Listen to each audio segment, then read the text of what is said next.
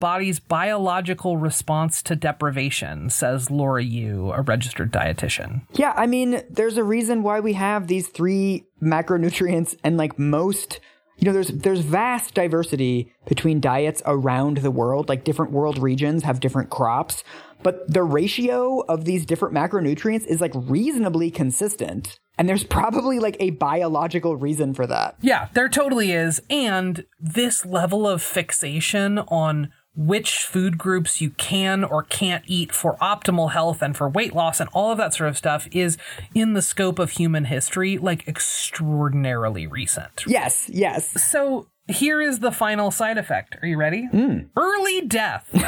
This is a quote from Health magazine. Quote, a 25,000 person study presented at the European Society of Cardiology Congress suggested that people on the lowest carb diets had the highest risk of dying from cancer, cardiovascular conditions, and all other causes. Oh, weird. Another study published this month in The Lancet also found that people who followed diets that were low in carbs and high in animal proteins, typical of the keto diet, had a higher risk of early death compared to those who consumed carbs in moderation. Yes, but most of that risk is because they're listening to Joe Rogan and they fall off of a ladder.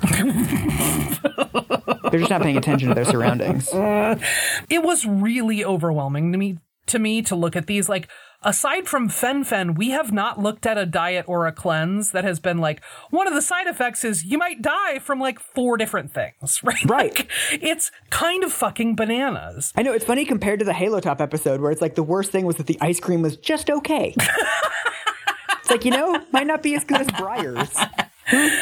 Yeah, that's exactly right.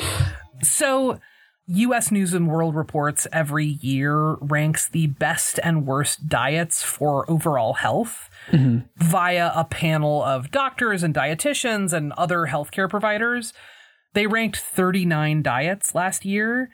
Keto was ranked number 37. Oh, wow. What was the best diet? So the number 1 diet is the Mediterranean diet. Number 2 is the DASH diet. And tied for number 2 is the flexitarian diet. So basically, the diets that like allow you to live a semi-normal life are the ones that are the most sustainable. Shock, horror. And the ones that include pretty much every food group. Right. The other thing that I will say that we haven't really touched on much here is, and this is just anecdotal from my own personal experience on this diet, I was astonished at how costly it was and how time-consuming it was. Yeah. Because you can't really get food at restaurants because you don't know for sure what they're putting in their burger patty. Do they have fillers in there? Do they add breadcrumbs to bind it or egg or whatever?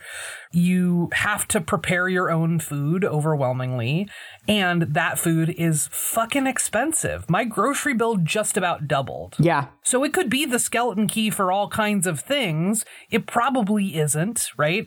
But even if it was, like, you would then have to grapple with, okay, we already know that minority stress increases the risk of almost every disease.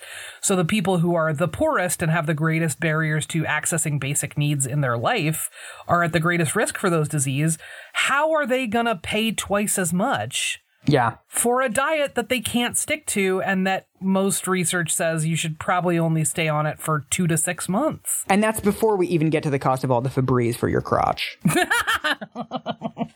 Your summer's Eve bill is going to be astronomical.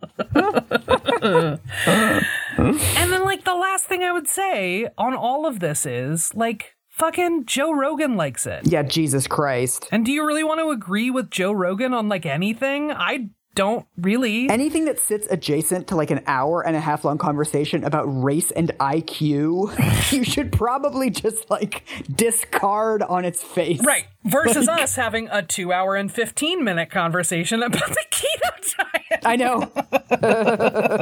But like, yes, totally. Right. Like, that's not the guy. So if you're on...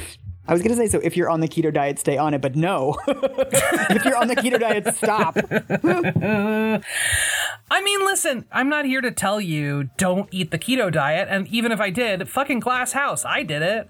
This is a place where it's really worth sort of digging in on what the actual research actually says and like straight up like doing your own research. into some primary sources. And also, anyone who is trying to sell you on this diet, first check whether or not they are wearing shoes. That's the first place to look.